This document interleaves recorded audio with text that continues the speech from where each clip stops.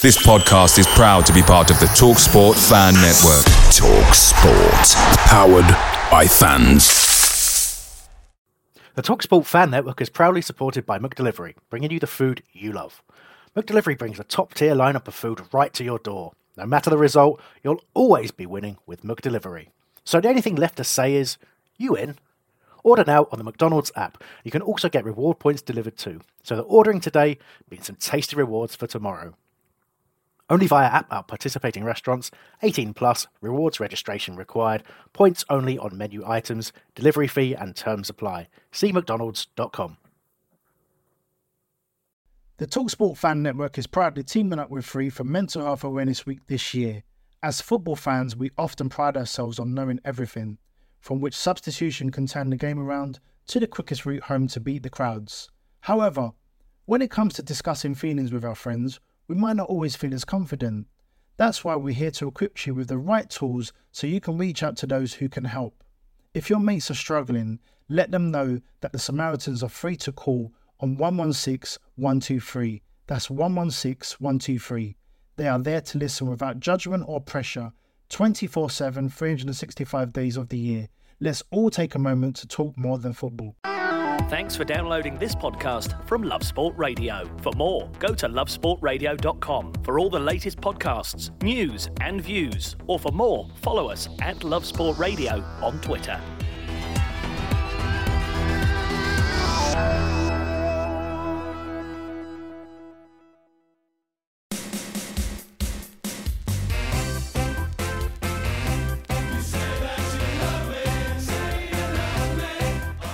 Hello and welcome to the Crystal Palace Fan Show here on Love Sport Radio. You're with me, Johnny Burrow, and of course DR Kernaz and James Howard of the Back of the Nest podcast.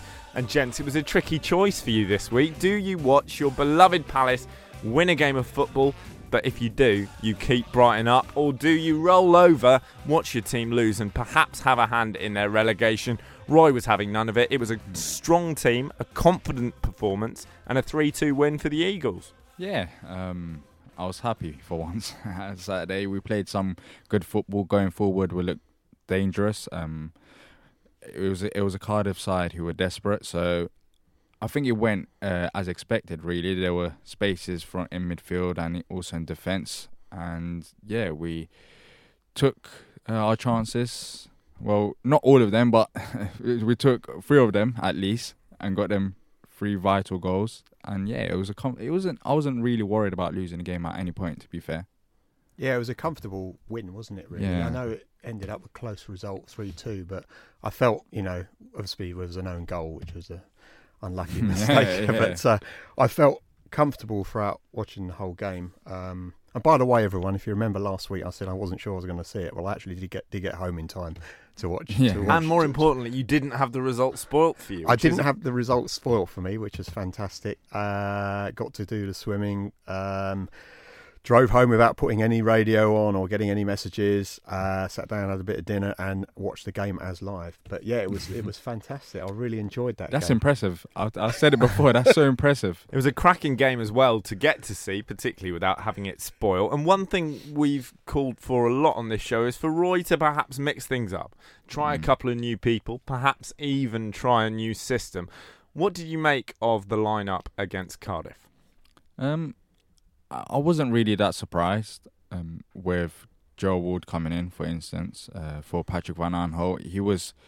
Van Aanholt came into the side, of course, last week, which some people criticised Roy for, as they felt like it was a bit harsh on Joe Ward. So I was not surprised that he came back into the side. And then, yeah, it was a normal 4-4-2 formation, but Wilf was out wide, and I think that played a big role as well. As I know we'll talk about it in a second, but Wilfried Zaha, for me, he's a winger. He's not a striker, and that's where he's most dangerous from. Yeah, I've been hoping that Roy sort of had a chance to experiment a bit, and it was great to see Wilf back out wide. And a lot of people that I spoke to and saw messages on media were saying that he was their man of the match. So yeah, it was great, and having 2 strikers up front we just look so good going forward. And that was something we'd been calling for, wasn't it? That we wanted to see perhaps two people operate together.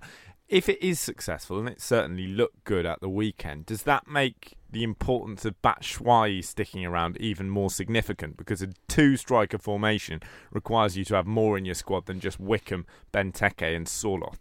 I think so, but then again, with Batshuayi, I don't know if Roy likes the idea of playing Batshuayi and Benteke up front, because he's had the opportunity before when Benteke wasn't injured. Of course, this week he was dropped for Jordan Ayew due to an injury, but he still didn't go with it. So I'm not too sure if he likes the idea of that. But then again, Batshuayi, you saw it like once again. If he gets the chances, he will score. And what we do is we make sure that the striker has to work for it. And when you saw it with Jordan Ayew and Batshuayi combination, when Batshuayi did get the chance, he scored. And I think we need a striker of that caliber. So I think it'll be very good if we could bring him back to Selhurst, but I don't see it happening due to the financial position that we're in.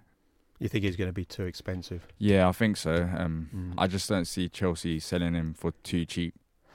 Yeah, I definitely would sign him up if we had the opportunity and we had the money. How much would you pay? I mean, firstly, how much do you think Chelsea are going to try and sign? But secondly, for you as fans, given how good he was for you, the affection you have for him as well, what's your upper limit in terms of what you'd be willing to shell out? Well, me personally, I think 20 to 25. And realistically, in this market, there's players that go for a crazy amount. So I think for Batshuayi, where he has come in January and scored considerable amount of goals, I think he's done good. 20 to 25 realistically, and I think Chelsea might push that to like 30 million. I could see that happening, and if that's the case, then even 2025 we might not be able to go for him. Yeah, he's not really the player that you can guarantee sort of 15 goal a season, which is what everyone's after. But I think he could get 15 goals in one season, and it could be for us if he signs for us. Money wise, what would I suggest they would pay for him? I'd probably go to 30 million actually. But it's the thing, can we afford that? Yeah, you have to do a bit of. We're going to talk later in the show about making a little bit money of surgery available. Yeah. Get the scalpel out. In terms of whether or not they can afford it, if they were to go for Batshuayi, how would you view that? Would you see that as an encouraging sign from the club because they've been going for players who have played in the Premier League, who know the division? Or do you think it would be lazy scouting? Because we've seen teams in the Premier League, in the Championship, across Europe, have success for a lot less money than 30 million quid by getting a bit cleverer with their scouting, a bit cleverer with their recruitment. Would you like to see your net casting a bit wider? We're hearing West Ham go for the likes of Andrea Belotti, Maxi Gomez. Batshuayi's one option, but what about looking at Germany, at Spain, at Italy? Yeah, well, we've done that with Sorloth, and we've that spent went well. Exactly. Yeah. So you've got to be very, very careful. I mean, maybe we were looking at the players from the wrong leagues. I mean, we should probably be looking at players that are playing in Germany or Italy or Spain. But yeah, I think that I've said before, it can take a player a season to bed into the Premiership, what with the pace of the game and the physicalness. So with Batshuayi that he's used to it. So there's got to be a premium for that, and I think we have to be prepared to pay a bit more over the top because of that. So that's probably why I'm thinking, well, yeah, you're probably right. Maybe he's worth 20-25 million, but you're paying a premium. Maybe you'd have to push to 30. I don't know. Yeah, but then again, I feel like, but I'd rather have Batshuayi right now, as in Roy's system. He has proved himself that it could work out for him. We've seen that with strikers, they're normally isolated, and it has been the case for Batshuayi and Benteke as they're not involved in the game too much. But Batshuayi, when he gets a chance, as I've said, he scores the goals, and I think that's pretty much we need someone just like that, nothing else really. Is there also an element of the devil in the sense that Batshuayi hasn't set the world alight for Palace, but he's looked competent, he has scored goals. He's not going to flop completely, or he's very unlikely to flop completely.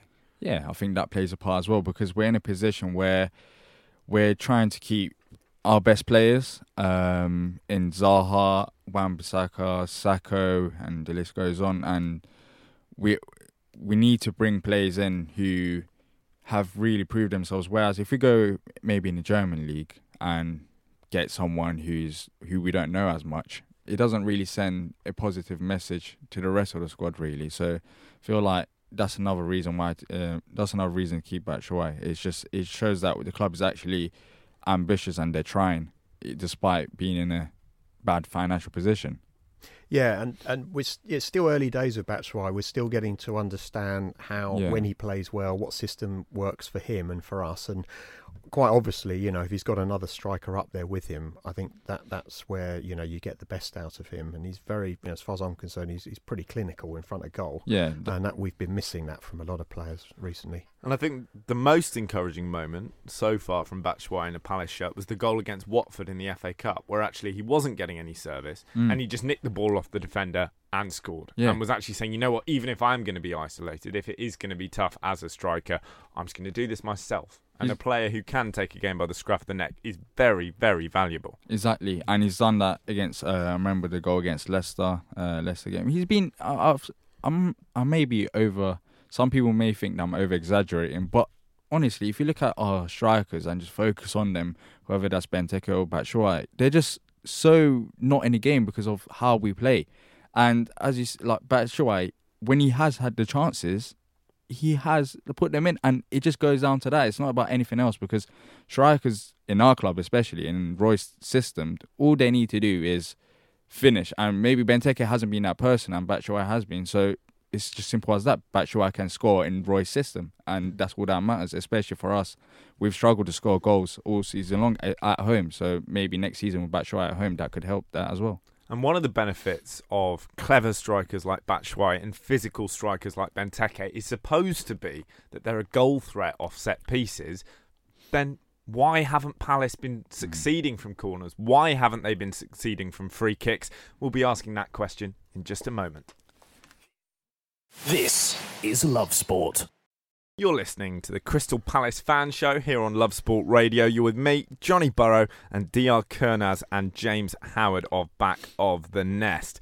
Now, when you're competing in the middle of that Premier League table, it's all about fine margins. As we've discussed on this show before, each place is worth a good £1 million plus. So it's important to take advantage of every area you can, particularly the areas that are supposedly easier to exploit.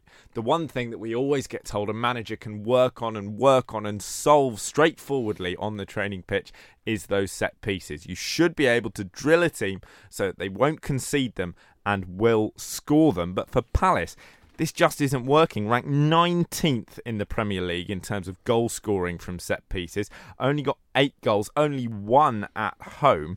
Where's it going wrong? It's just, well, you look at Saturday's performance and look at who was taking the set pieces. It was Luka, and he just had an off day. But then again, there has been, I remember speaking about this before and at home games as well. Our set pieces this season, it seems like we're not really focused on it, maybe in the training ground. As the way that we're taking them and the outcomes from it is just very poor. It seems like we don't really practice it. So do you think it's the manager not getting intelligent set pieces set up, or is there just a problem with delivery? Because I look at that Palace squad and you've got Luka Milivojevic, you've got Andros Townsend. Yeah. There are players there who should be dangerous from dead ball situations. Yeah, I don't seem to see any drills that, you know, sometimes you can watch a game and you can see that there's been like a plan or a drill that they've worked on during the week. I remember, you know, under Tony Pulis and Sam Allardyce, we would score lots of goals from set pieces. Sam Allardyce loves a sophisticated set piece. Yeah. Big lad in the box, whack it in the air, 1-0. But exactly, and I really don't think that Roy is that type of manager that's looking at set pieces to win you games by 1-0. And you know, the season, or the second part of the season, we stayed up under Pulis. We were literally winning 1-0 a week, weren't we? Yeah, the thing that Roy does do is he looks at the other side in set pieces. So I remember when we're facing City at home, and in corners he'll put 3 players or 4 players at the edge of the box so they're ready to defend against a counter-attack. So it seems like he focuses on the defensive side of set pieces, but I know what you mean by just normal, like our set pieces, that it seems like we don't really practice it. There's nothing really there that says, oh, all right, look, he made that run. Like, it's like a normal set piece. He just takes a corner and then whoever tries to get a head on it just can. But that's pretty much it. Like, we focus on the defensive end of set pieces, but more than attacking. So what you're kind of saying is, what he might be doing is just focusing on the counter-attack more. Yeah. So he's saying, look, we're not going to try and score a particular fancy set piece here, but what we want to do is defend and get you guys ready for the counter-attack. Yeah, against the big sides as well. Like, against the big sides, I understand, of course, but it's weird. Like, you're on the other side, like, you're so close to scoring. It's a set piece. Take advantage of it, but you're focusing more on defending from a set piece that you're trying to score from. It just sounds weird, like. But yeah, perhaps it comes back to that same old complaint, DR, that you've been levelling at Roy, that perhaps he's a bit worried about things being safe. That's not to say that Palace can't produce moments of excitement. There were plenty in that 3-2 win over Cardiff. A lot of them came, of course, from a certain Mr. Wilfried Zaha, not just a glorious goal, but very, very creative for other people as well. Dangerous with step-overs, jinking runs down the line. Is that where you see him at his strongest? We discussed this in passing at the beginning of the show. You said, DR, for you, he's very definitely a winger. For James, do you prefer him in a central role? No, I prefer him a little bit out wide, actually, and a bit of a free role. Then you've got better delivery for those guys that are playing up front. And, of course, having the two strikers up front and having not just Wilf on one side but then Townsend on the other, you've got the trickery that goes with it. So it's pulling the defence out of the central position because, Wilf will need probably a couple of players to close him down at least. And so that frees up the likes of Batshuayi or Ayew. But I think it's highlighted in the media that we had an abundance of attacking players out there, and it was a joy to watch. Now, whether we can get away with it against any other team, Cardiff obviously went down. They're a weaker team. They're not particularly confident. What I'm disappointed in is that we seem to be doing this away from home, but I would have liked to have seen this kind of formation at home. I was thinking about that, and I still don't think it would work at home in a way because there was just so much freedom when going forward, and at home that's really the issue. It's the fact that the opponent they set up differently and they sit back, and Zaha won't have all that space and Townsend won't have all that space. That's why I feel like we have been doing this at home and it hasn't been working, and we need to change it up. With this phenomenon of Zaha being shunted into a central role, he's not the only star player for a Premier League club we've seen this from. So, for example, Eden Hazard has been used as a false nine and sometimes just a nine by Maurizio Sarri at Chelsea. Now, you can see why managers do this. You go, you're my best attacking player. I want you front and centre. I want you running at the defence. I want you to be as focal a threat as you can be. But do you think managers are making an error there in potentially nullifying their best attacking threats by going, well, you're a brilliant forward, so you must be a centre forward? Yeah, definitely. You can go way back to Thierry Henry, who was a winger, and then they put him up front as a forward, and he was brilliant. And then you can look at Barcelona, where Gary Lineker went, and he was a striker and he was put out wide on the right. It happened to Henry as well when he went to Barcelona. They stuck him out on the left, and he was much less good. Yeah, so they've got managers that are shoehorning these players into positions that just, frankly, are not going to work for them. So it is trial and error, but I think over the course of the season, or even more than the season, I feel that Zaha is a better wide player than being your main focal point up front. And probably on evidence, we can say a few weeks ago, he did miss a couple of pretty good chances. Yeah. And I think that if Batshuayi was in that position, he would have taken those. Yeah, I just feel like when he is out wide, as James mentioned, it drags other players as well, and you get double team and triple team at times, and that just leaves spaces open in the middle. So it helps both ways. I just see him as someone who could beat the defender and just give the ball. Just like for our first, I think it was our second goal where he passed it to Jordan Ayew, and Jordan Ayew gave it to Batshuayi. It all started out wide from Wilfried Zaha. With that little jink. Yeah, exactly. So he can do that, and he can give that odd pass and basically get an assist. And I think that's where his strengths lie. He needs to stay out there, and crucially, he needs to stay out there for Crystal Palace. Yeah. Coming up on the Crystal Palace Fan Show here on Love Sport Radio, we've got Andy Gray, former Palace star, on the line. Away days are great, but there's nothing quite like playing at home. The same goes for McDonald's. Maximise your home ground advantage with McDelivery. You in? Order now on the McDonald's app. At participating restaurants, 18 plus, serving times, delivery fee and terms apply. See mcdonalds.com. The TalkSport Fan Network is proudly teaming up with Free for Mental Health Awareness Week this year. We understand that the journey as a supporter isn't always smooth sailing, but rest assured you're not alone. There's a vast network of fellow fans who share your passion and may be experiencing similar challenges. Honesty is key in any relationship. If your friend asks you how you are feeling, tell them honestly. If you're going through a difficult time, let them know. Opening up about how you are feeling can really make a difference. After all, they are your mates for a reason. Let's all take a moment to talk more than football. This is Love Sport.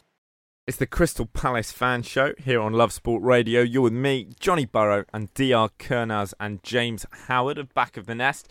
And it's been quite a Crystal Palace themed day all round here on Love Sport Radio, because it was delightful earlier listening to, of course, Richard Lee and Patrick Christie's on the Drive Show, 3:30 till 7, Monday to Thursday here on Love Sport, because they had a name that you might be familiar with on the show. A certain Mr. Ian Holloway came on to give his thoughts on the state of the Championship at the moment, and of course on the state of Crystal Palace, and he had some quite interesting thoughts on Wilfried Zaha. Let's hear what he had to say. Getting Wilfried back was absolutely vital, trying to settle him down because everybody wanted him and they were all rumours about it, and to sell him and then loan him back, I think that's what got us up in the first place, because Wilf was having his head turned everywhere. But what a wonderful player, and if you put him in a team, because he's such a terrific athlete as well. If you put him in a team that keeps the ball and manipulates the ball and you want them to get to the final third to do something special, then why couldn't he play for the very, very best? In my opinion, he could.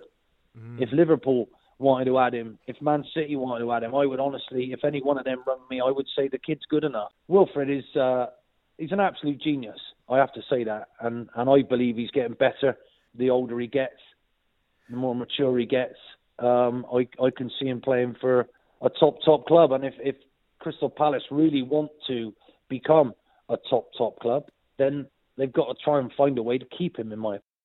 Wonderful stuff from Ian Holloway there, former Crystal Palace manager, on Love Sport's Drive Show, which is with Richard Lee and Patrick Christie's, 3:30 till 7 every Monday to Thursday. Of course, Ewan Thomas steps in on a Friday in glorious style. Obviously, no Palace fan is going to want Wilfried Zaha to leave the club.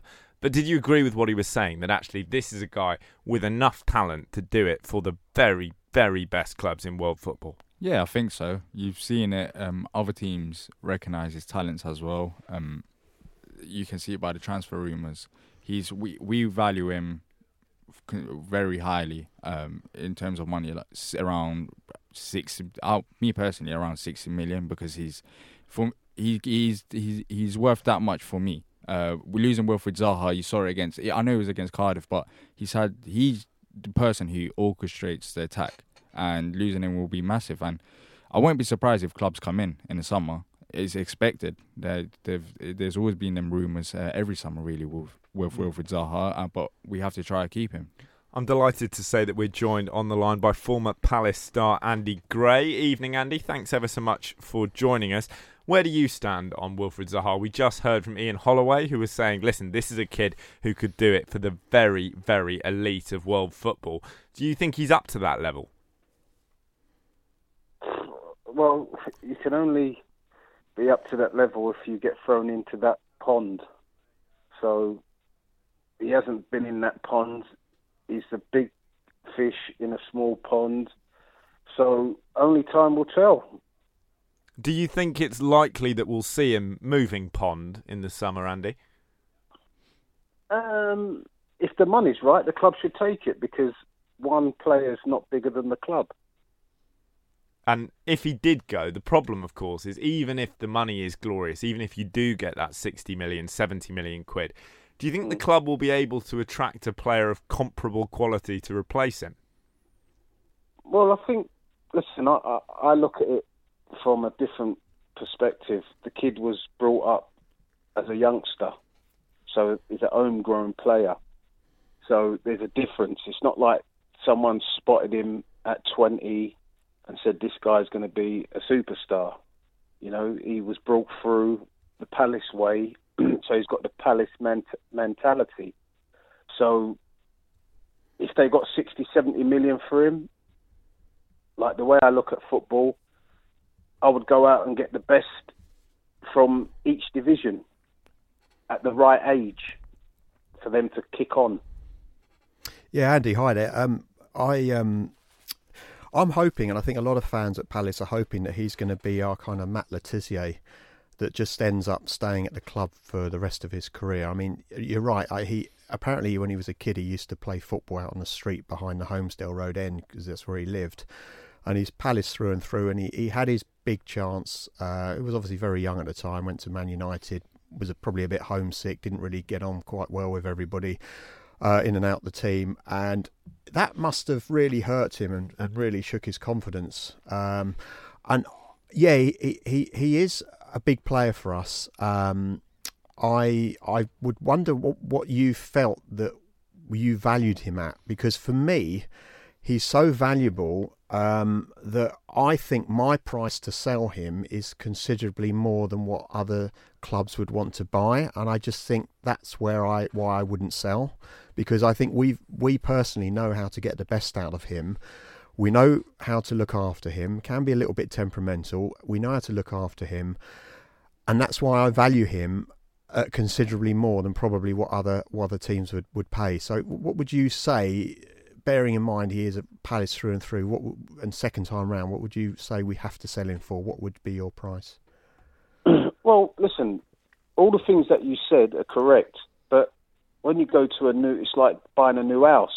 The guy could have spent £1 million on refurbishing. As soon as you go in there, you think, no, not my type. Do you know what I mean? So it's horses for courses, and when you go for big money, you know, you're treated like everybody else, that you got to perform. So so the home comforts are completely thrown out of the window. It's like when I left Palace and I went to all these big clubs, I never felt at home. But when I came back to Palace, it was like a relief, because I knew everybody there, knew every crook and cranny of the club. So listen, if they got 60, 70 million for him, they should drive him there. Do you know what I mean? And then basically rebuild, because you can't every year be talking about Wilf at Crystal Palace, are we going to sell him or not? Football's changed. Matthew Le Tissier, believe me, if it was today's football, they would have got 100 million for the kid. Yeah, so, he was exceptional, wasn't he? I'm a little bit reluctant. I know maybe Wilf is valued at about maybe 60 million now. But I wouldn't want him to go for that. I'd want him to stay. I got a message from someone that I know called Ian Forrest, and he met in touch with somebody that knows our club very well, and he has had a chat with Wilf, and he said, "No, I'm not going anywhere." So I'm happy with that. You're going to say that, though, aren't you? Andy, another just question on the summer basis. Season's basically done. We've got Bournemouth. Do you think Palace should sell lots of players and bring in lots of new players, or do you think we should just keep with the squad and let's see what happens next year? Do you think this squad is capable enough of finishing in the top 10? Listen, at the end of the day, we haven't got a lot of players to sell. So even like you guys are like ardent Crystal Palace fans, and sometimes, I mean, obviously I look at the club outside the picture. So if I said to you in a pub, how many players could we sell and generate big money? I think you can count them on one hand, if that. What about Roy Hodgson? Keep him for next summer? Keep him for another year or two? Or do you think they should bring in someone else? Me personally, I think I would bring someone else in, because Roy's tactics. So at the end of the day, nothing's going to change from that perspective. And I'm not pensioning him off, but he's not like 45 or 50. He's in his 70s. So even if you brought someone in to kind of take the reins over, like halfway through the season, I think that'd be good planning. Well, an interesting potential change. Could be all change, Andy, of course. If we're getting rid of Zaha, we're getting rid of Hodgson, it could be a new look Palace next season all round. Thank you ever so much for your time. Lovely to speak to you. Andy Gray there, former Palace star, with interesting views, it has to be said, on Wilfried Zaha and Roy Hodgson. Time for a bit of innovation, perhaps, on the managerial front. And also, if the money's good, you take it, even for your star man. Yeah, I wouldn't like to, but then again, I'm going to say it again, we're not in a good financial position. So if a club comes with 60 million, which I doubt it, because we, as you said, James, we value him around that much. But then again, do other clubs see him as a player who's worth 60 million? I'm not too sure. We'll see in the summer, because last summer nothing really happened. We'll see this summer, but it also depends on Wilf, because football, of course, is the biggest factor that you have to consider. But outside of football, he seems like he's genuinely happy living in South London with his family around him. And that's something else that you need to consider as well, because at the end of the day, he's a human and he might want to play for a Champions League club, might want to play in Europa League, but his family matters as well. So that's another thing you have to consider. I think that's a really good point. It's something we don't often consider enough as football fans, where we just think from ourselves, for being a footballer is such an obvious dream for us, that you think, well, if Real Madrid come in, you've got to go. You don't think, well, can I speak Spanish? What are the schools like? Does the food agree with me? So many different questions. And all our focus seems to be on Wilfried Zaha, but he's not the only twinkled-toed attacker on those Crystal Palace books. And coming up, I think it's time that just desserts are given to Andros Townsend. This is Love Sport. It's Johnny Burrow here on Love Sport Radio for your Crystal Palace fan show, joined by the wonderful Diark Kurnaz and James Howard of the Back of the Nest podcast.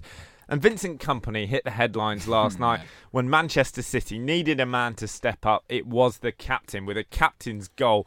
And what a goal, an absolute screamer into that top right-hand corner. Interesting, because prior to that, the potential goal of the season was scored against Manchester City by a certain Mr. Andros Townsend. He's been bubbling along quietly, not stealing the headlines, partly because, of course, of the brilliance of Wilf, of Aaron Wan-Bissaka, but actually he's had quite a handy little season. 44 appearances, 8 goals, 4 assists, some of them off the bench as well, and just always looks a handful. Yeah, he does. I feel like at the start of the season, well, earlier on in the season, he had 1 or 2 bad games. But as the season went on, if you actually look at the numbers, 44 appearances, that has a huge amount of toll on you physically, because that is a lot of minutes and a lot of games, and that's been the case for Andros Townsend. And you can see it by the last couple of games. He didn't start against Everton at home. He's come off the bench for a couple Premier League appearances now, because he just played so much football that physically he's just, I don't think he can continue starting games. And 8 goals and 4 assists. Of course, assists, you want that number to go up a bit. I think Andros Townsend was talking about it last week, but I don't know exactly what he said, but on the lines of he wants to score more goals, which he can do. And I'm interested to see what he does next season, because he's got it in him. So hopefully next season, if he doesn't play lots of minutes and is more fresh, then he could get in more goals. And do you think that he would be able to step up? I mean, we've got to be realistic. We could be looking at a Crystal Palace next year that doesn't have Aaron Wan-Bissaka, that doesn't have Wilfried Zaha. Do you think in the absence of a Wilf, obviously other players would need to come in, but could Townsend step up, fill that void personally? I don't see anyone really filling in the void of Wilf, because he's just on another level personally. It's not criticism towards Andros Townsend or anyone on the team. I just feel like there's a reason why we value Wilf 60 million and no one else in our squad, because he's just that good for us. And so I wouldn't really expect Andros Townsend to fill in Wilf's role. I wouldn't expect anyone, but yeah, I think you could get a few more goals in him. Do you know, from where Andros was, many years ago, he's been a journeyman really up until recently. He went out on loan to so many clubs in the past, and he was very inconsistent. Even, I think he's had that back end of the season at Newcastle where he had a good season. But he has always had a bit of inconsistency in his game, but he is a very, very good player. I think that the difference is that he is improving his game so much that he is the consistency part is improving. It's a bit like he was always picked for England, and he did really well when he came on and played for England. Yeah. And why doesn't he do that at club level? That was always the argument. But he kept retaining his place for England because he did it for England. I forget who the manager was at the time, but he kept his place. I think what Andros has done now is he's proved to the club and the manager that he is far more consistent than he was. And we're getting a lot more out of him. But again, I do agree that he's not on the same level as Wilf. He won't really command a game, drag the ball and win penalties and as much as as Wilf does. So yeah, he's an excellent player and he will do a good job for us next season. But I don't honestly believe he can replace Wilf. Yeah, and also another thing about Andros Townsend, you talked about consistency. I think it really changed for him his career at Palace when Alan Pardew left, because during Alan Pardew era there was that talk that Andros wasn't happy playing on the left hand side. I think it was there was just issues like that, and then when Sam Allardyce came in, Andros' career just changed massively. He's now being more of a consistent player from then on, and I feel like it just shows how much managers can impact players. You just saw Andros Townsend, a player who didn't really seem happy at Palace, to one now where we can rely on week in, week out. And yeah, I think you have to give credit to him. That's a positive thing. Yeah, that's Roy Hodgson's done, isn't it? Yeah, exactly. Roy Hodgson, Sam Allardyce, they've got the best out of Andros. Yeah. Without meaning to ruin a positive mood, I think we do have to touch as well on Joel Ward, who did seem to be exposed a couple of times, particularly in the second half. There were good crosses coming in from that left-hand side. He wasn't cutting them out. Do we give him leeway? Because when he fills in for Patrick Van Aanholt, he is a right-footed player playing at left wing-back. Or do we say, you know what, you're playing there, sort it out. The most fundamental thing as a fullback is you stop that cross. Ideally, it is a bit of a weak link for us on that left side defensively. Going forward, not such a problem when PVA is playing. But we know that we've probably in the league, I would argue that we've probably got the strongest right back, but we've got the weakest left back. It's ridiculous. And I said the last home game, all the attack in the first half was going on the right hand side, which was, I think, PVA was defending that game. But yeah, I think it's difficult because Wardy's missed quite a few games this season. Undoubtedly, he's not always he's not the first choice, so he's had to step in, and he's also playing out of position in a way because he's really a right back, isn't he? Yeah, so he's a right back. He's covering for somebody else, so he's playing out of position. He's doing a really good job, and I think it's harsh to really criticise him too much. But yeah, up against maybe a top 10 side, we could have struggled even more. Yeah, I think Joel Ward, even when he's playing right back, he has struggled with crosses. That's what I think with Joel Ward, a person who just, for some reason, can't stop crosses coming into the box. He's just not good in that end. And always what you want in a wing back. Yeah, exactly.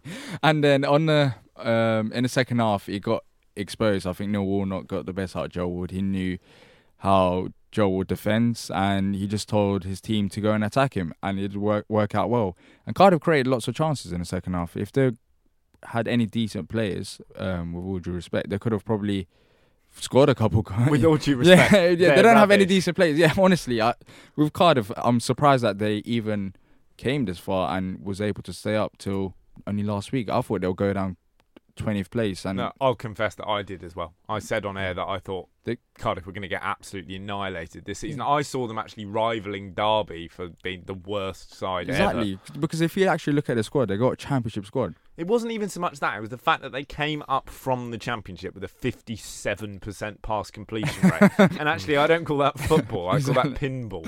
Exactly. Yeah, and I don't think Neil's really a proven Premiership manager. But he's done. He's been in the Premiership, obviously, but Yeah, I kind of feel that he's more of a Championship manager, to be honest. Yeah, I think his record is he's never kept the team up in the Premier League.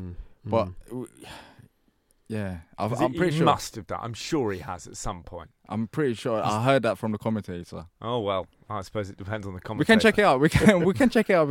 I think you're right. I think you're right, Dion. Yeah, he's certainly a maestro of getting them out of the Championship. Exactly, that's for sure. Yeah, exactly. But he's done a fantastic job. But going back on Joel Wood and Cardiff, I think he done a decent job. He did the best he could. I feel like, and if you're asking me whether I'd rather have Patrick Van Aanholt starting on the left-hand side of Joel Ward right now, we've only got one game, so there isn't a lot to go. I'd rather start probably Patrick Van Aanholt next week. It sounds crazy, but just give him one game before the season ends and then let him go off in the summer and relax. He had the game off against Cardiff. You don't want to sit him too much because it could end up in a player overthinking it, and it could damage him even more if you just keep sitting him in games. Yeah, I think that the game is quite important on Saturday because I think they could overtake us for that position in the league. In terms of money, I saw it was between we could end up getting 19 million or 15 million, which doesn't sound a lot, but that is still it's a decent amount. It's not a negligible amount of money. We've had a tweet into the show from Paul James who says, enjoying the show, lads. Great to hear Andy Gray talk too. I was thinking if I was a Palace fan, I'd been listening to Andy, although I'd idolise him, I'd be thinking, Andy, let's calm down. Let's calm down. Let's keep Wilfred here and not get overexcited. If you'd like to get in touch, if what I've just said is rubbish, you can do so on 02 08 70 20 558 or at Love Sport Radio on Twitter. Coming up, it's time for winners and losers. This is Love Sport. The Crystal Palace fan show here on Love Sport Radio. You're with me, Johnny Burrow, and DR Kernaz and James Howard of Back of the Nest. And of course, the biggest winner against Cardiff was Crystal Palace. Very straightforward. 3 points for the Eagles. Another massive winner, quietly, as much as we don't like to admit it, was the Seagulls, safe in the Premier League for at least another year. But who are your losers in terms of the players in that Palace team who didn't quite perform to the lofty standards you expect? I think Jordan Ayew, in a way that it's weird with him. It seems like there was one play where he just picked the ball up in midfield and brilliant run, and then it comes to the final third and it seems like his brain just stops working. He just turns around. It's not what you expect from a striker. From a striker, you expect to go past in the final third the last few defenders and score, but he just stops and just looks around and just loses the ball. He's just confusing, and it might sound harsh, but if I had to pick a loser, I think it has to be Jordan Ayew for me anyways. Without meaning to ask a rather unsubtle question, is Jordan Ayew just not very good at football? That's harsh. That's harsh. I think he's all right. I think he's okay. He's linking up the play. Well, there was that rumour that 4 million, he could come to us potentially 4 million. I'll take that. Even though I said he's a decent squad player, but he's not a starter in the Premier League. How many goals has he scored? Well, 2. Well, as far as I can remember, Grimsby at home. Grimsby at home, so we can get rid of that one. Striker. He's a striker and he's got one goal that isn't against Grimsby at home. Yeah. Okay. But I take what you mean, that you need these players in your squad, but for me, every time I watch Jordan Ayew play football, I just think, get me on, Roy. Get me on, because I can do that. Yeah, I'm not so bad. I mean, I felt that there were other players that didn't play as well. I mean, Kelly obviously stands out because of that.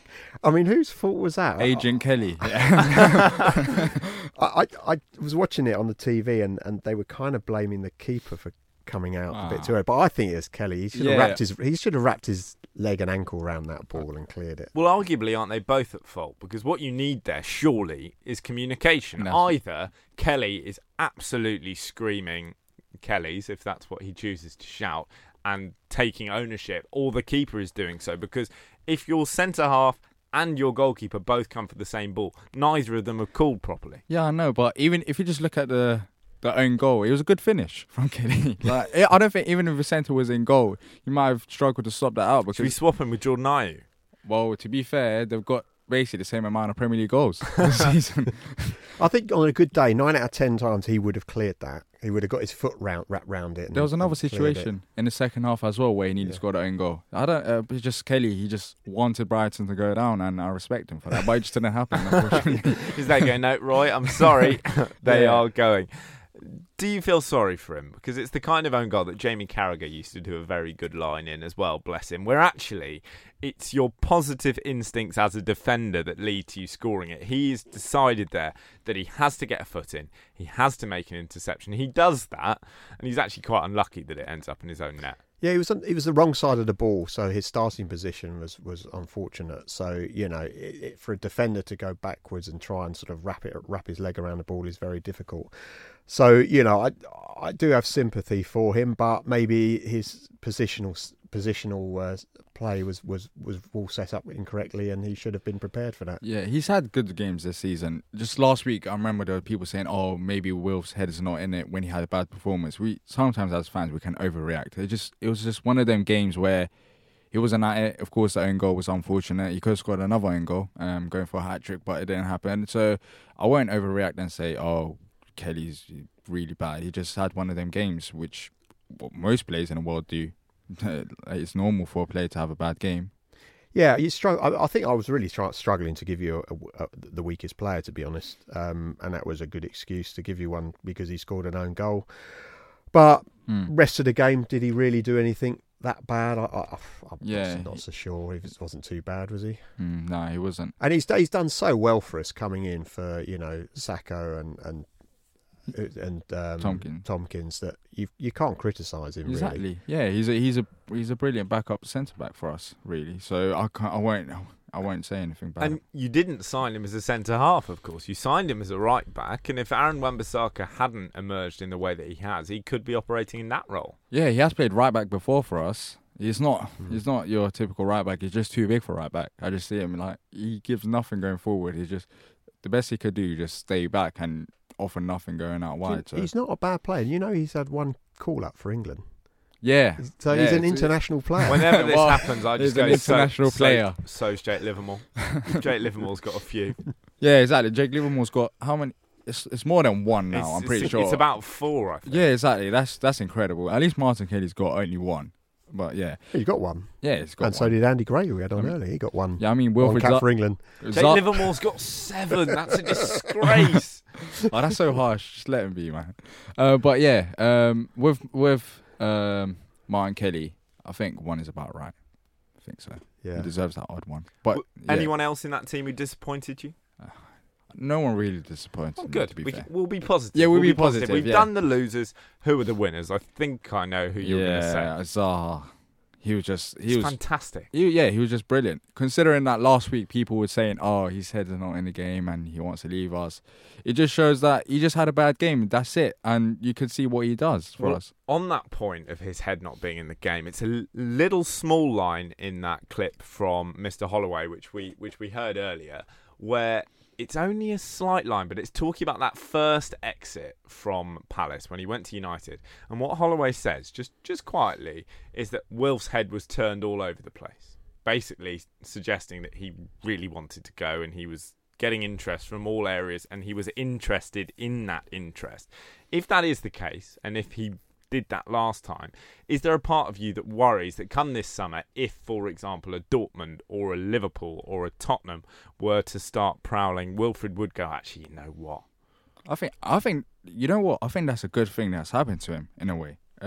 He's had that lesson now where he went to a big club, it didn't work out, and he knows the ins and outs of how transfers work, and he's experienced that firsthand. So when a big club does come for him, he knows that just going to a big club is not going to be, oh, I'm going to earn more money, I'm going to play Champions League football. It just doesn't work like that. So no, I feel like it's a good thing that's happened to him, and hopefully he can learn from that lesson. Yeah, he will do. He's more mature now, and he'll realise now that it's not just all about the big club, the big signing, the money. It is to some players, not every player, but to some players, they want to play 90 minutes of football every week.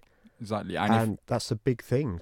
If you've only got, arguably 10 years, 12 years, whatever, of a career, and you want to make the most of it, do you really want to go somewhere and sit on the bench for 3 or 4 years? And he's in his prime as well. It's even bigger if he sits on a bench right now. If he goes to a big club and it doesn't work out and he's sitting on a bench in his prime, that's just going to kill you. Yeah, he goes to somewhere, a big 6 club, and he goes there and he's got to start from scratch. He's not going to be this big player, character, idol of their fans. He's going to have to prove himself to everyone, and he's going to have to do that every week. The perfect example of that is Riyad Mahrez. I was just thinking that. Who won PFA Player of the Year at Leicester, highly, highly rated. Pep Guardiola was desperate to get him at City. He was in for him for repeated windows. Eventually, he did get him.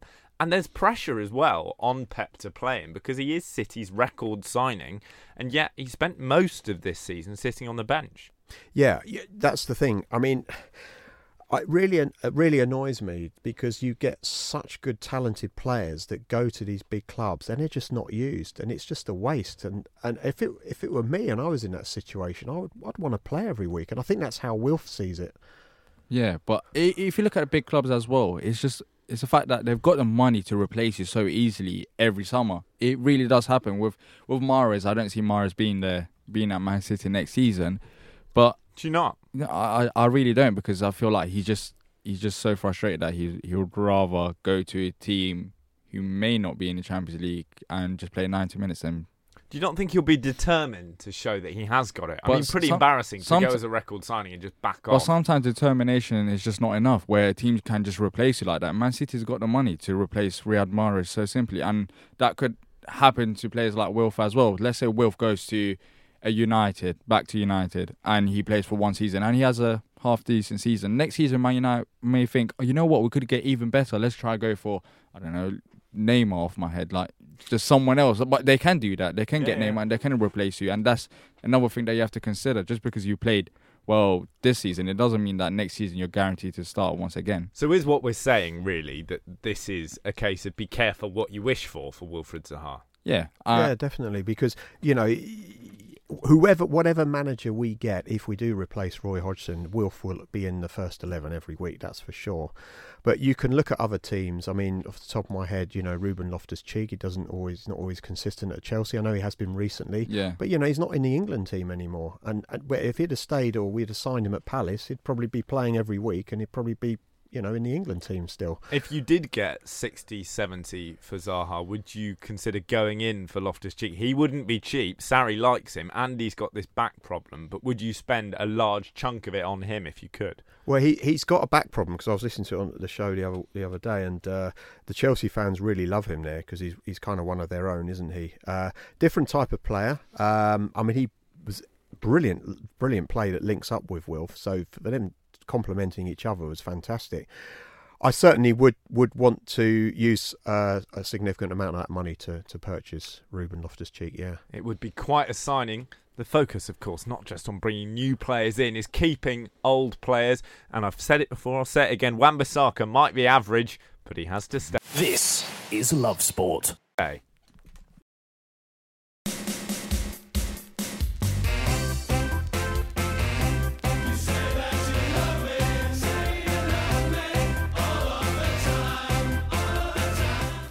You are listening to the Crystal Palace Fan Show here on Love Sport Radio. You're with me, Johnny Burrow, and James Howard and DR Kernaz of Back of the Nest. And we are underway in the night's Champions League action. They've just kicked off. It's Liverpool 0, Barcelona 0. Liverpool, of course, 3-0 down from that first leg. Now at home at Anfield, but missing some key men. Can they do it? No. The quickest answer I've ever heard. No, they can't do it. You saw it in the first game. It's just the fact that Liverpool did play well, but then again, Barcelona don't need to play it all that well because they've got Barcelona. They've got Messi and Suarez up top, where you give them 3 chances, and they'll score, which did happen, and now they're 3-0 down. So I just don't see it happening really. But there is an argument, isn't there, DR, that Liverpool are not a normal football club when it comes to Champions League action. They do have previous, on this count, of seemingly impossible Champions League comebacks.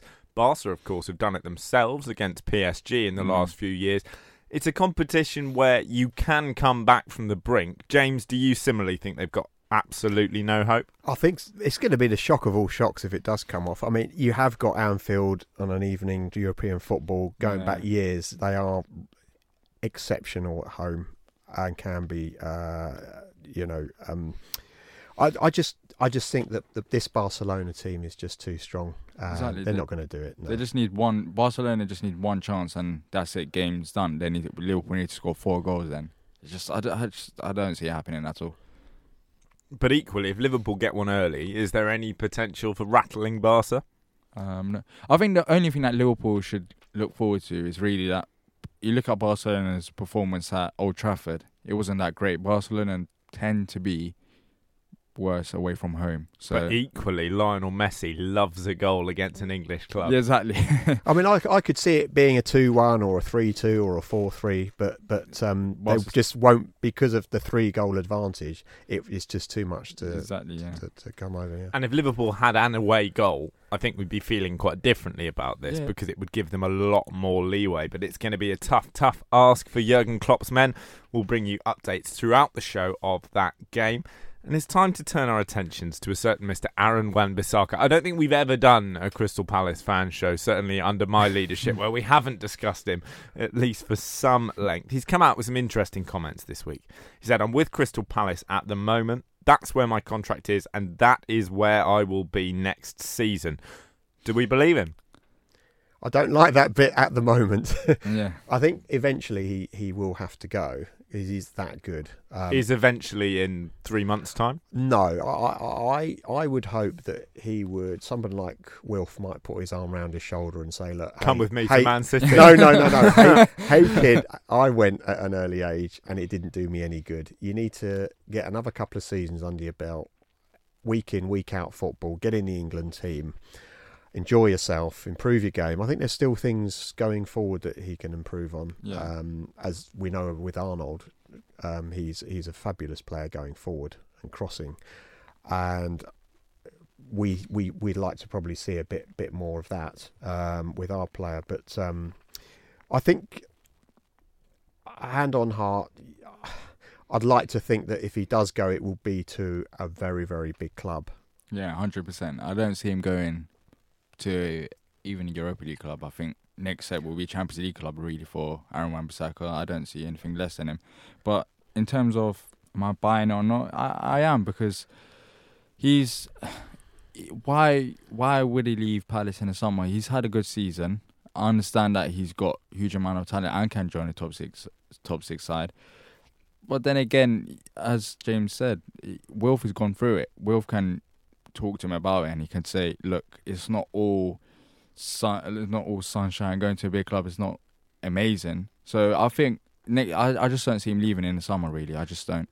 Do you look at other examples of players who've publicly come out and declared their love, passion, support, and patience for a club, and then jump ship 5 minutes later? Do you look at those examples and really worry? Because it is a cliche, but some people see the declaration of fealty to a club as something of the kiss of death, right? We saw it with Fabian Delph, where he famously said, "Oh, I love Aston Villa. I'm the captain. I could never leave this club. I'll be here next season." Less than a week later, Fabian, you'd signed for Manchester City. Could you see Wan-Bissaka doing something similar? It's possible. It is, but I don't see it from Wan-Bissaka. He doesn't seem like that kind of character. But then again, it is. I won't be hugely surprised if he does leave us, because he has got the talent. So, and he deserves to play for a big club. But then again, I just don't see it happening this summer due to the fact that he's had one good season. Well, you didn't see a Liverpool comeback happening either, and it is on. Some of us believed, and it is Liverpool 1, Barcelona 0 at Anfield. It's quite extraordinary. Even more extraordinary, the goal scorer. Who do you think it'll be? Which world-class star? No, none of them. Divock Origi. Well played, lad. Liverpool 1, Barcelona 0. And if they do this, it will be quite some story. It's not happening. You're still not having it. It's not happening. I'll tell you what, if they'd got an away goal and they'd scored that, now it really would be on. But still, updates throughout the game. I promise I won't get too excited. I can't promise that at all. It's like Wan-Bissaka, really. Promise I won't get excited. Promise I'll stay at Palace. I'll be jumping on the table. He'll be playing for Man City. Yeah, I can't believe Liverpool scored so early. I'm still in shock. I think that's brilliant. I'm going to stick with 3-2 to Liverpool. But we could have a game of football on our hands, couldn't we, gents? We'll have to keep our eyes on it closely while we're talking about Palace. This isn't only his club future that Wan-Bissaka has been talking about this week, because he's come out and said that he will reject any bids, as it were, from the Democratic Republic of Congo to call him up for their senior squad.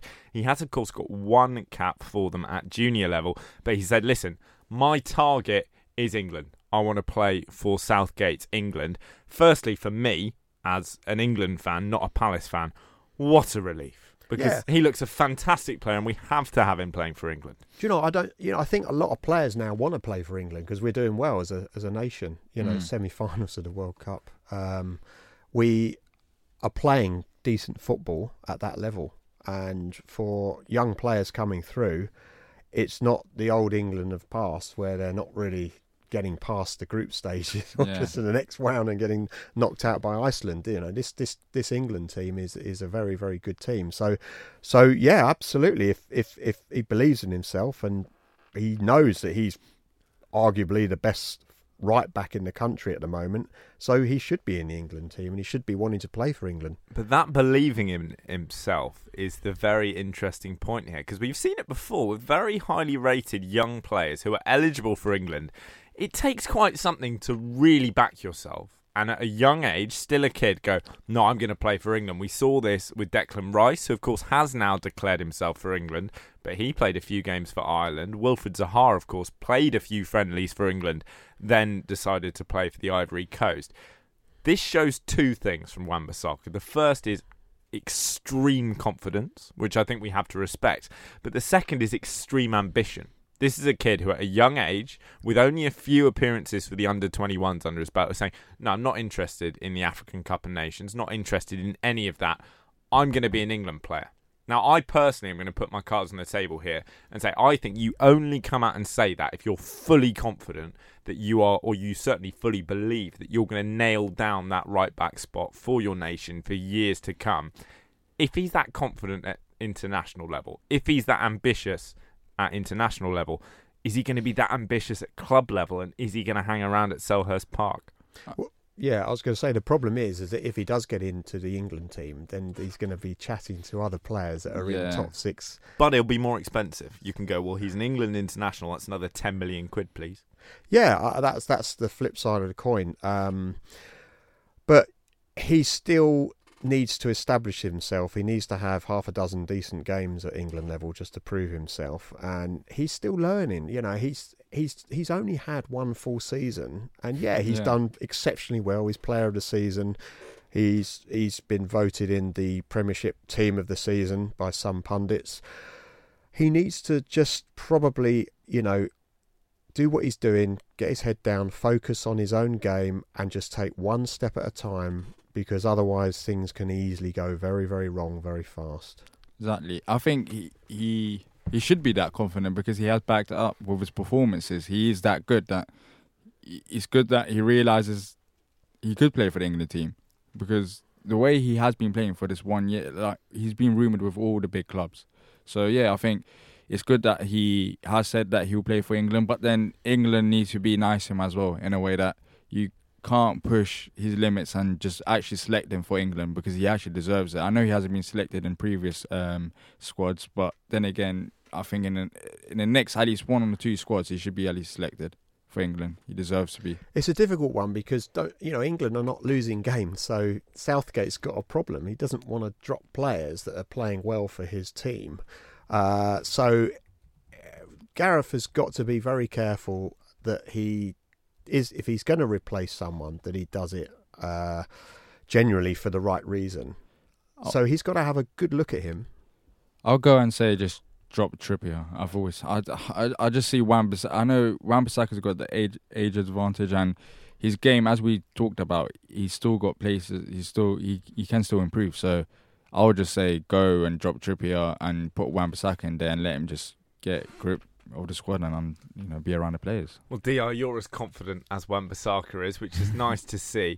The question is, another factor of trying to keep players is, of course, paying them enough money, paying them their worth. And coming up here on the Crystal Palace Fan Show, we're going to be having a bit of a look at the wage structure at Palace and seeing who's getting what they deserve and who might be thinking, hang on a minute, he's worth more than me. Don't go anywhere. This is Love Sport. Money in modern football is a very, very hotly debated topic. Many fans look at it and go, you're paid how much per week? That's repulsive. And I imagine that debate translates to the players as well, where actually if you're a player who's performing perhaps above your reputation, you're not on as much money as your teammates, must be difficult to watch others on more than you. And the Crystal Palace squad perhaps isn't quite as balanced as it could be, DR. Yeah, and we've got people who is coming towards the end of their contract, so we have to, I think it's only right that we look at it and see who we should keep and who we should get rid of. Is based on opinions, of course. James may disagree with me, but should we start with the players that have 1 year left and just go through it like that? Yeah. Okay. Yeah, so Jason Puncheon, last year of his contract, 32 years old. What do you say, bin or keep?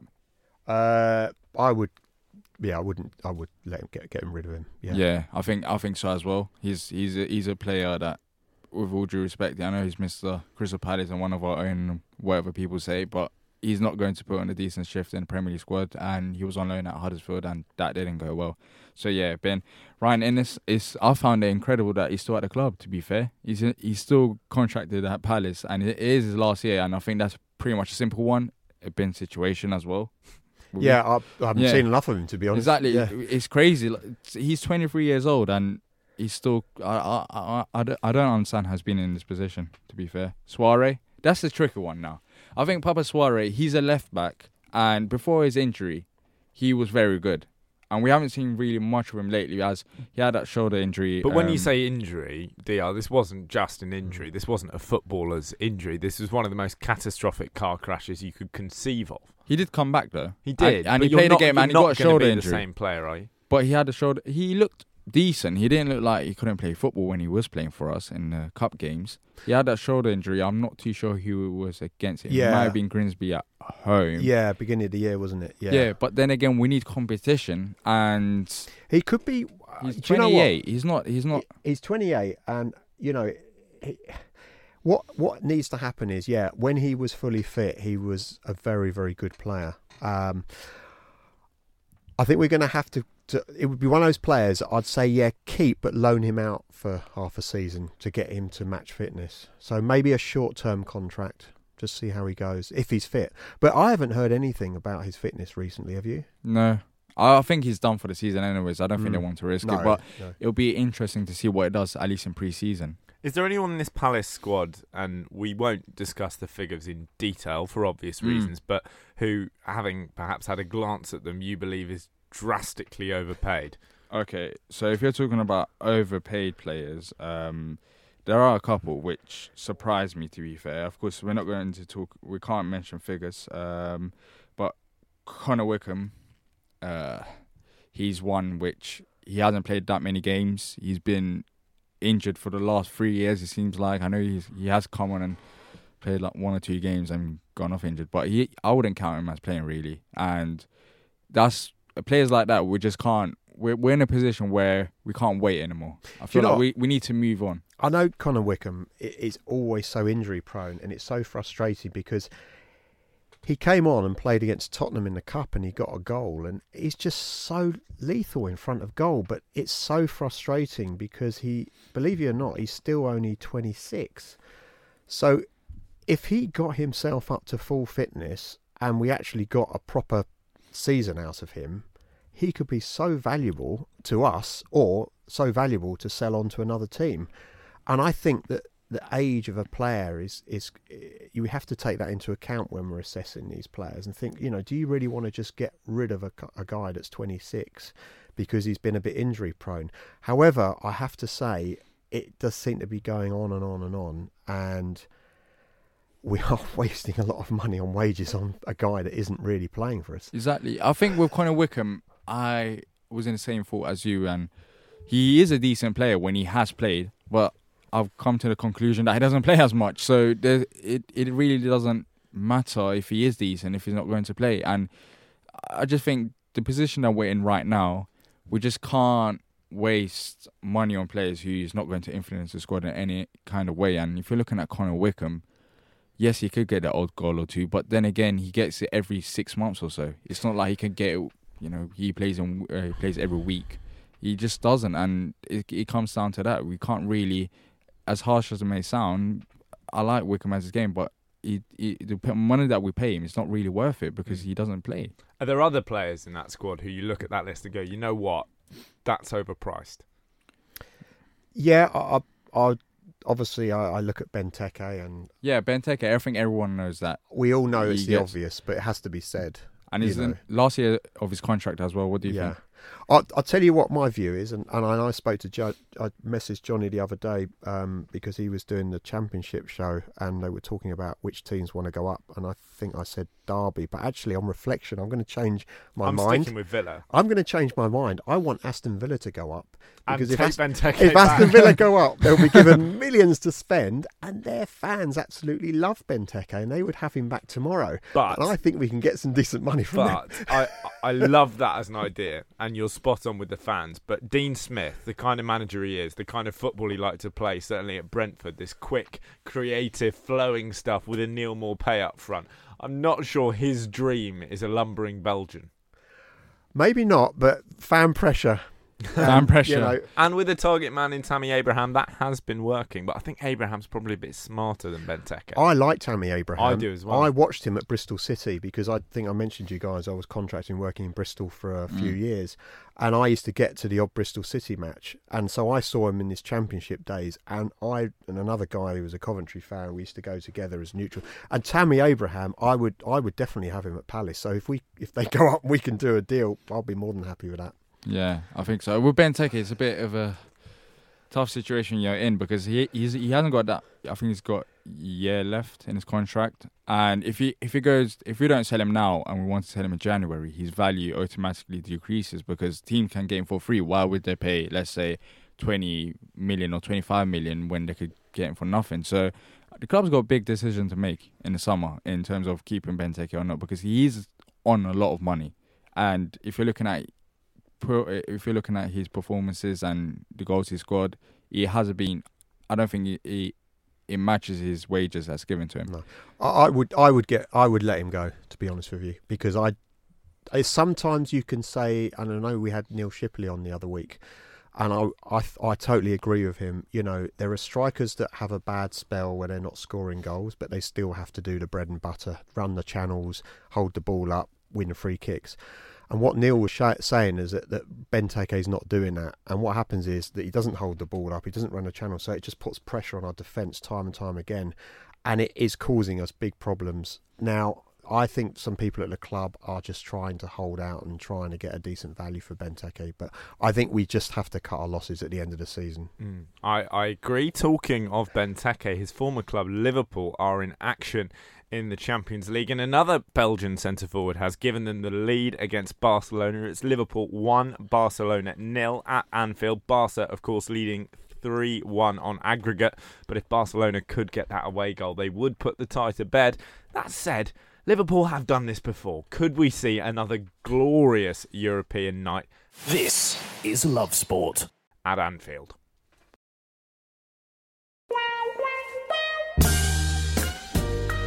You're listening to the Crystal Palace Fan Show here on Love Sport Radio, and that tune can mean only one thing. No, DR has still got all his clothes on, but it is time for forward reviews. Yes. Should I change my voice to it? Yeah, please. All right. Dan of the South. Actually fun to watch. Jason Matthews. Ayew blocked teammates' goal. He did as well. Mark Drew.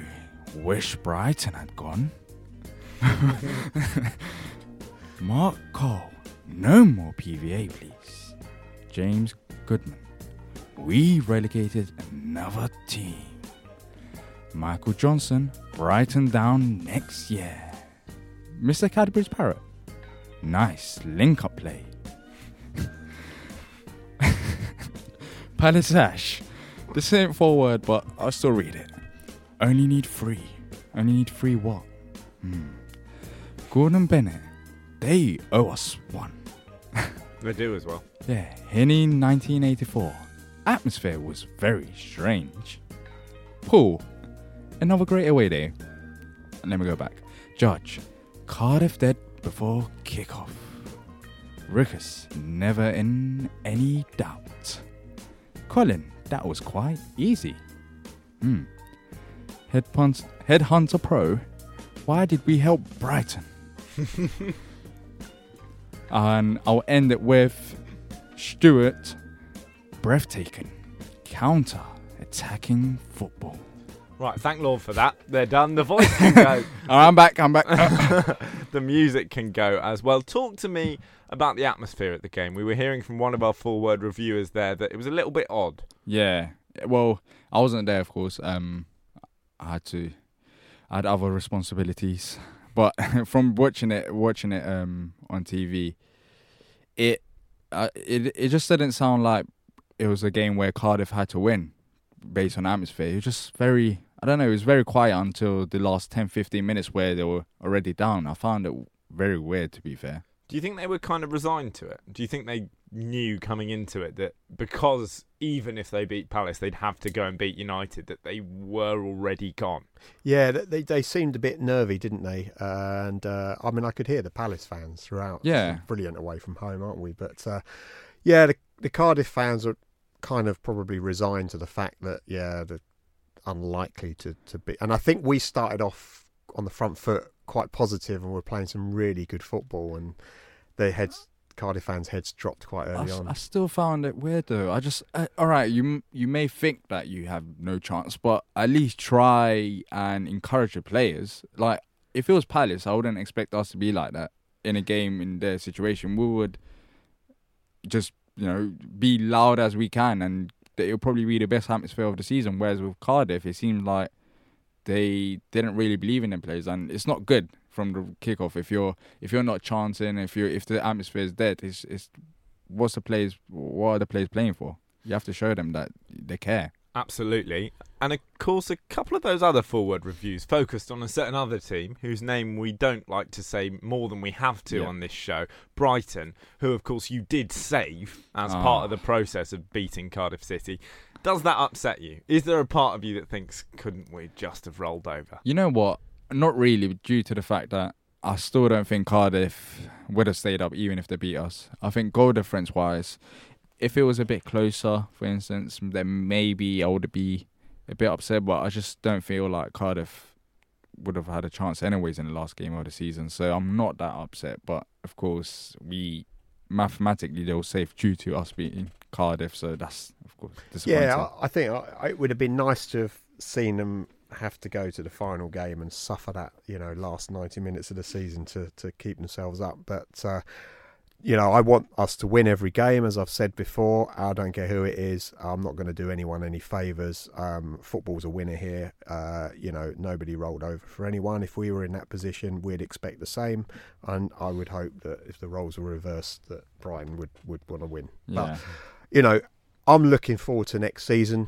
The rivals are going to be there, and I'm looking forward to getting revenge. So, of course, you used the word revenge there for a reason, James, because you faced Brighton 3 times this season. All of those have been a 2-1 defeat.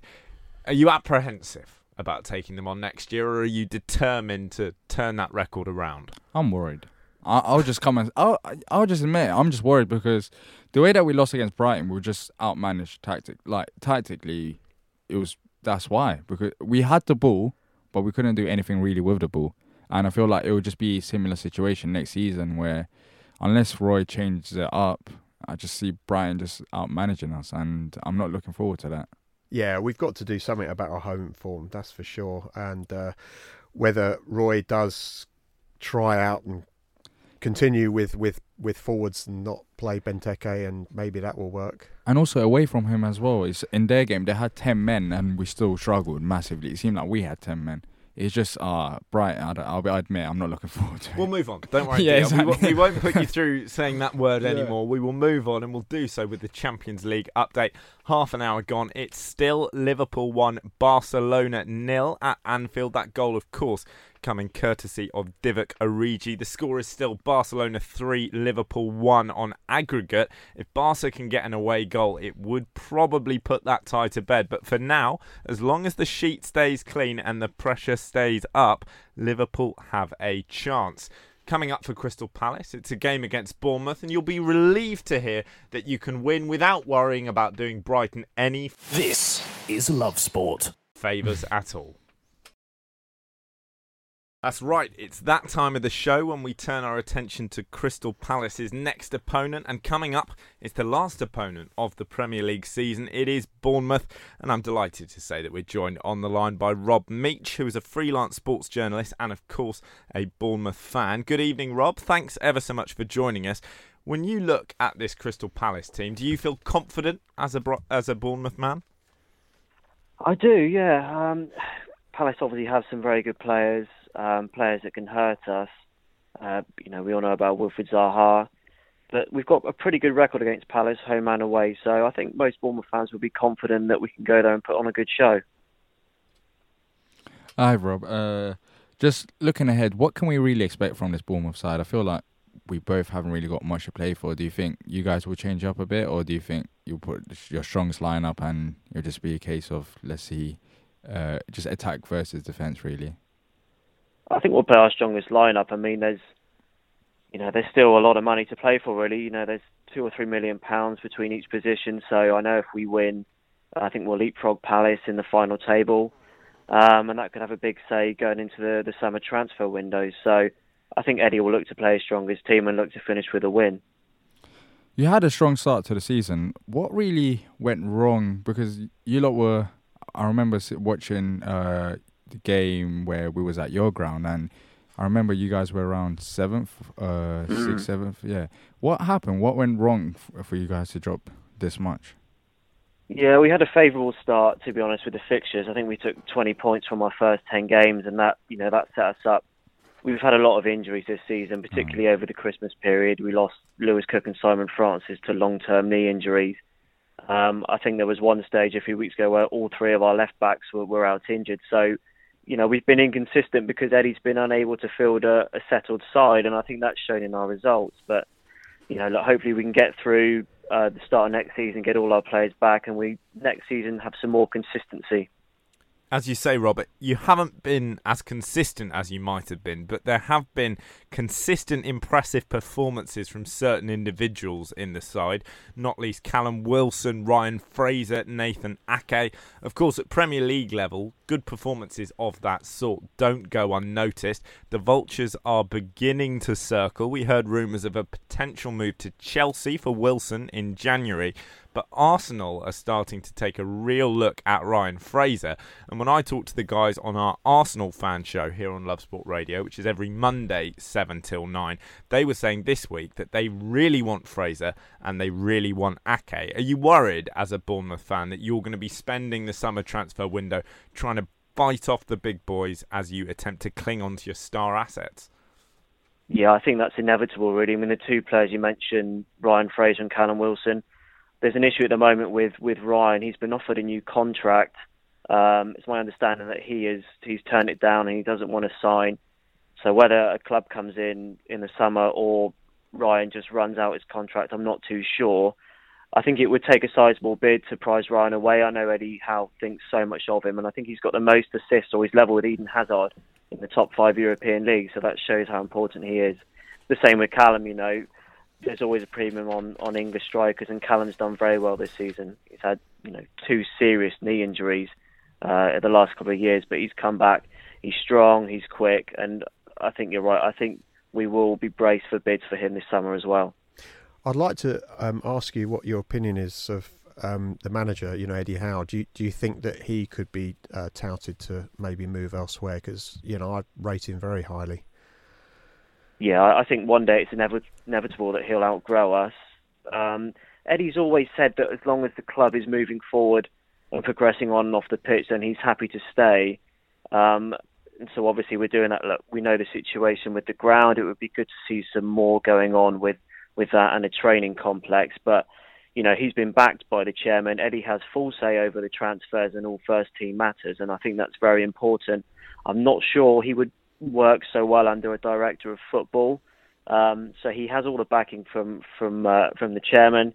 And I think he's committed to the club. He played 200 games for us. The club's very, very important to him. He came back, obviously, from Burnley, who were a league higher at the time. So, yeah, one day I think Eddie could manage a top 6 club. I think potentially Arsenal or Tottenham would be a good fit for him. But I also think that he's He's just 41 years of age. He's got a long career ahead of him still. And I don't think he needs to rush into a decision like that just yet. Obviously, Rob, this story for Bournemouth so far has already been incredible. It's that old cliche of the fairy tale, but it really is that. But what's the future? Because Howe's done so well to take Bournemouth from the bottom of League 2 up to Premier League football. But the way modern football's going and the clout that the top teams have, not just financially, but with the pull as well they have to attract players.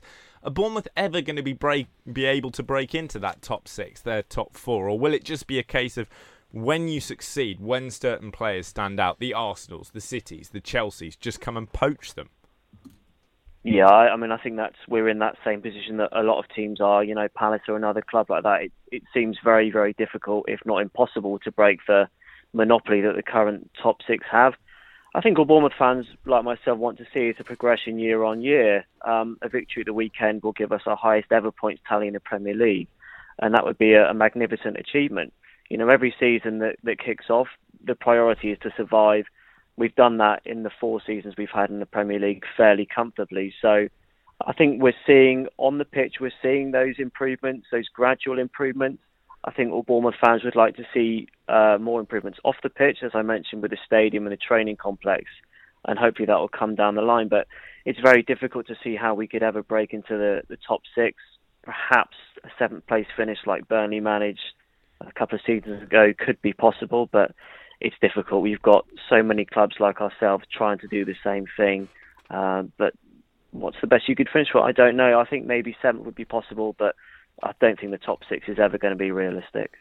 Yeah, I was going to ask what your expectations would be for next season, because we're kind of similar to you. We probably wouldn't get into top 6, but maybe, targeting Europa League. I want to know, at the game on Saturday, who do you think we should be looking out for with your danger players on Saturday? Who do you think they'll be? Well, I think we talked about Ryan Fraser and Callum Wilson, and they are the two that stand out, and that's why clubs are interested in them. Obviously, we saw against Spurs at the weekend the performance from Mark Travers, who's really come from nowhere. I don't think he's been in a matchday squad at all. He's our 3rd or 4th choice keeper. He came in against Spurs, made 4 fantastic saves, really kept us in the game, and that clean sheet allowed us obviously to nick with an Ake winner at the end. So I'd be very interested to see how he does again.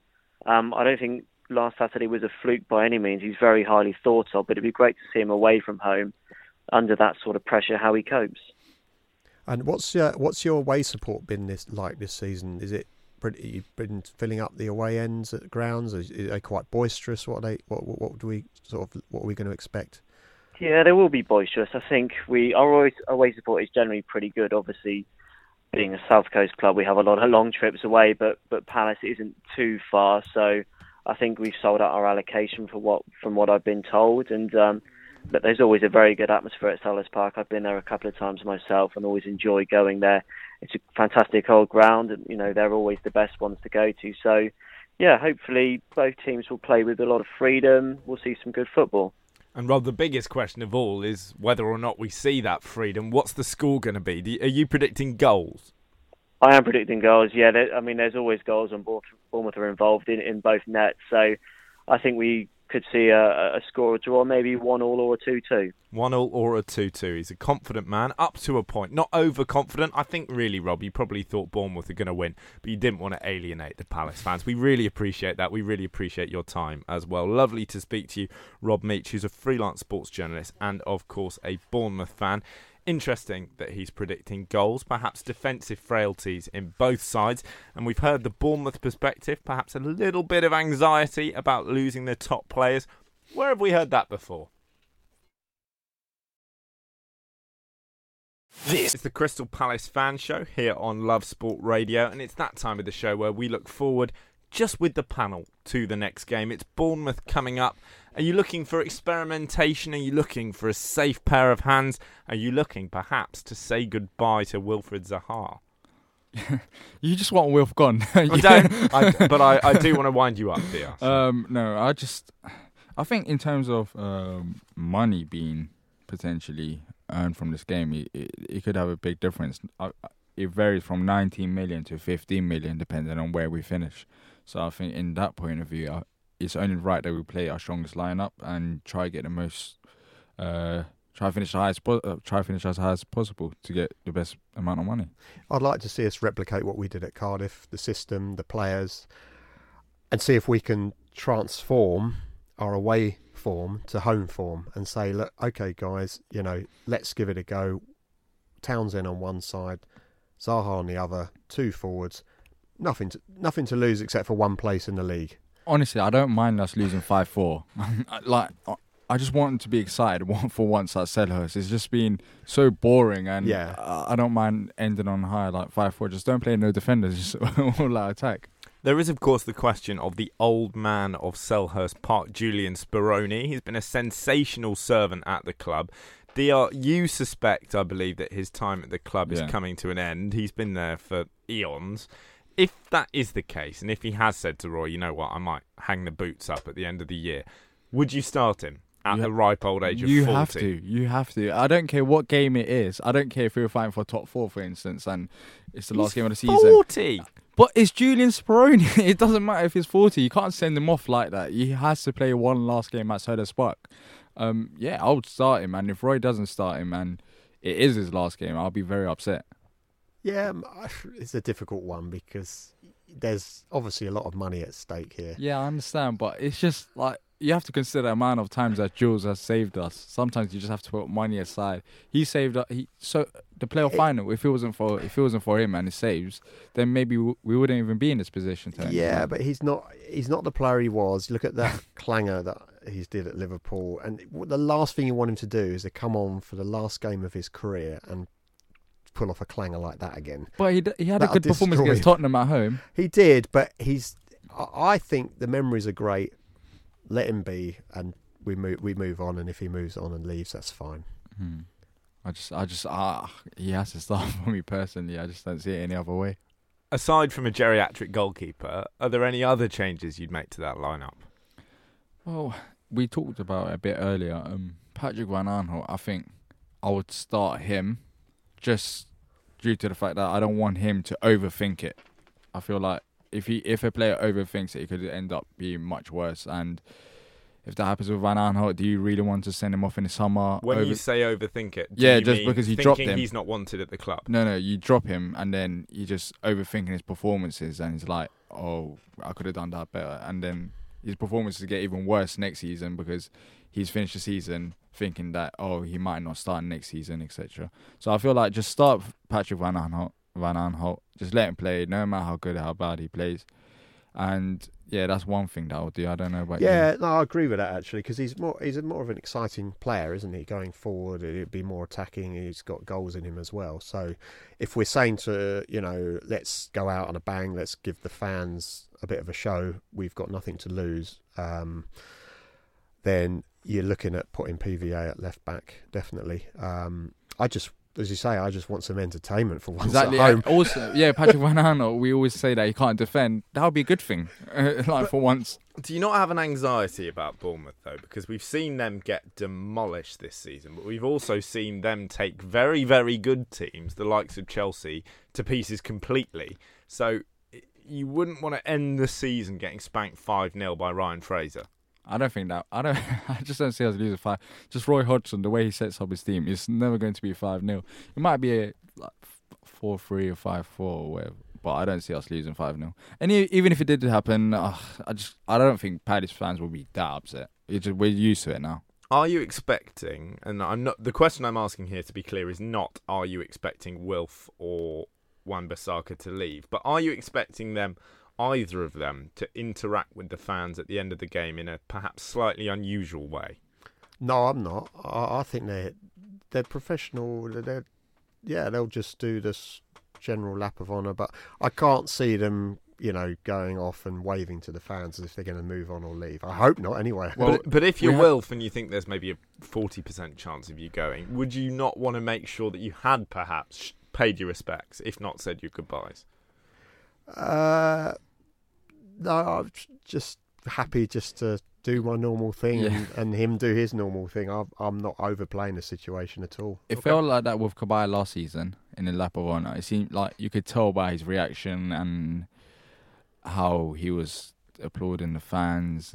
I just felt like he was going to leave, and he did end up leaving. So he could give us a message of where the future lies, but I doubt it. I don't see Wan-Bissaka leaving. I've said this before, and also Wilf is unlikely as well. No matter how good he is, we just value him so much. So no, I wouldn't really look into it too much.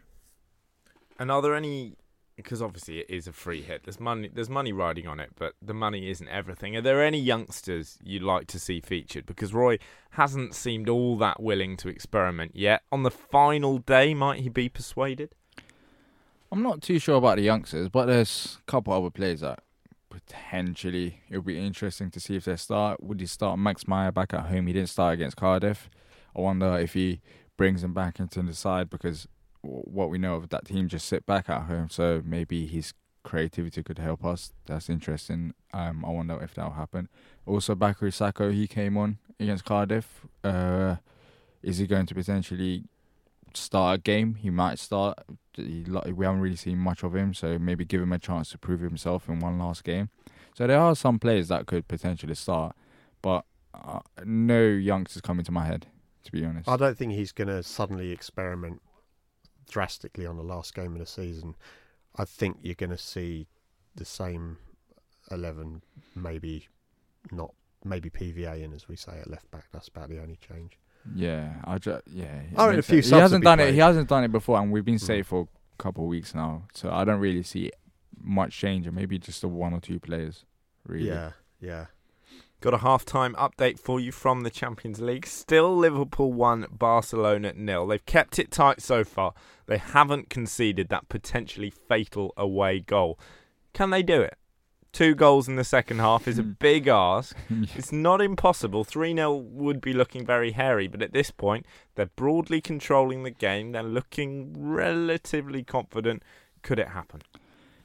There's always that chance. I've said this, but I just don't. I personally don't see it happening. I just think Liverpool. But no, Barcelona just got so much quality that if Liverpool do end up scoring a second goal and do push for the third, I just see Barcelona getting one chance and scoring it, and then it's all over once again. We have, of course, seen moments in this game where Barcelona's quality has just been of a higher level than that of Liverpool. In the end, do you think that's going to shine through? The fact that they are Barcelona? Yeah, I expect them to be. They're my favourites to go and win this. The Champions League is theirs to lose, to be honest. With that, do you see this tie as a potential final? Because obviously Ajax and Tottenham Hotspur, neither of those sides are slouches, but you would pit, if you were pitting either of them against either Liverpool or Barcelona, you would have Liverpool or Barcelona as the favourite in any of those permutations of that tie. Do you think these two teams will be looking at each other and going, if I can just get past you, I've got a pretty good shot here? Yeah, I think so. I mean, you know, on reflection, I mean, the game that Liverpool, the first game, 3-0, I mean, Liverpool actually played quite well. They had dominated the game. They passed it around and they were really quite on top. It was just unfortunate that they conceded the goals. That was the difference. It was just the goals. Messi. Yeah, it's the most important one player. Yeah. But actually, Liverpool were brilliant. I thought they were really good. Just unfortunately, they couldn't score, and Barcelona did. It would have been better if it was the final, for instance. I know what you're saying. Because it does feel like if you had to pick, these are probably the two strongest sides that's left in the competition. But equally, if we see a final that's between Barcelona and Ajax, between Johan Cruyff's two great clubs, two of the great historic clubs in this competition, that is arguably, in terms of pedigree, the best Champions League final you can conceive of. Yeah, for the headlines it's good, but then again, I feel like Barcelona just got too much quality in their side. I just feel like Messi. We said that about Real Madrid. Yeah, I know. Said that about Juventus. I know, but I just feel like Messi, he's just another class. No, I agree. He's my favourite player of all time. And you just, in the Champions League final, I just see him just lifting up his game. And they've got Suarez, of course. He just agitates everyone on the pitch. And he's a brilliant player as well. So I just think they've got too much quality if it does fall to that. But I do feel like Tottenham still got a chance, though. It's not like, I'm not saying that Ajax is in the finals. Tottenham do have a good chance of progressing. They just have to get that one away goal. Well, they got a better chance than Liverpool have tonight. Yeah, definitely. And they got Son back. It's not all over. A key player. Yeah, he's massive for them. Very underrated. A lot of English clubs do tend to do quite well away from home in Europe. So we'll have to see. But like you, I think it's a mouth-watering prospect to see Ajax against Barcelona if they can get into the final, especially with the history they've got and the money that they've spent now, hardly anything compared to the English and Spanish clubs. Yeah, I know we said this a couple of weeks ago, but imagine Jairo Riedewald right now. Imagine his shoes. He's at Palace, and he's getting no chance at all. Whereas he could be at Ajax and potentially be at near enough Champions League finals. That's crazy. Shows how crazy the game is. It is a crazy game, and I'm going to bring you back round to those comments from Ian Holloway, who of course spoke to Richard Lee and Patrick Christys earlier on the Love Sport Drive show, which of course runs Monday to Thursday with Rich, 3:30 till 7. He said, listen, Wilfried Zaha can play for any team in the world. There is any team he would just slot right in. Do you think that's true? If we look at this Champions League tie tonight, is Wilf good enough for Liverpool? Is he good enough for Barcelona? I think he is good enough for any of those teams, to be honest with you. Yeah. He's got the skill. He picks up the ball. He keeps the ball. He runs back. He defends when he needs to.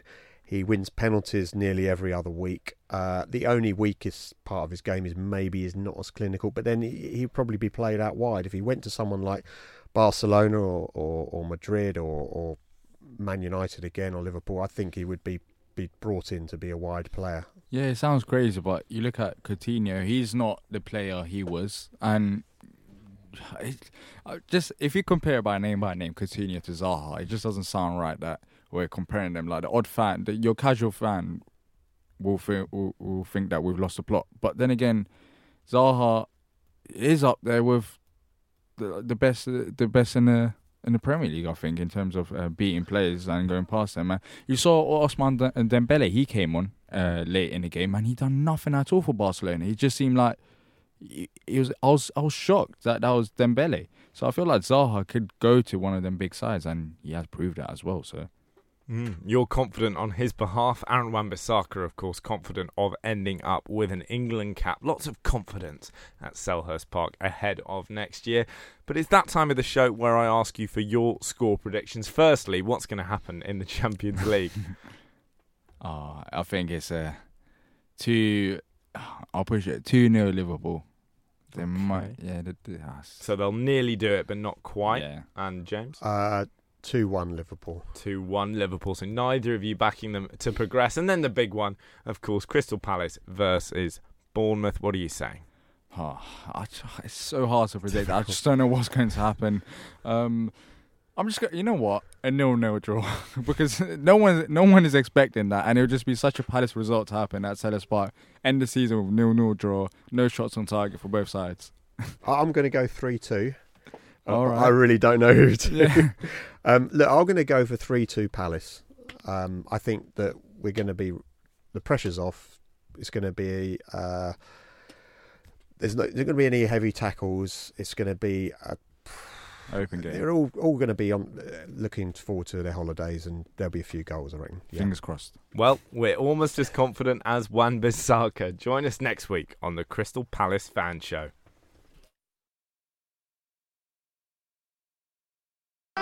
Thanks for downloading this podcast from Love Sport Radio. For more, go to lovesportradio.com for all the latest podcasts, news and views. Or for more, follow us at Love Sport Radio on Twitter.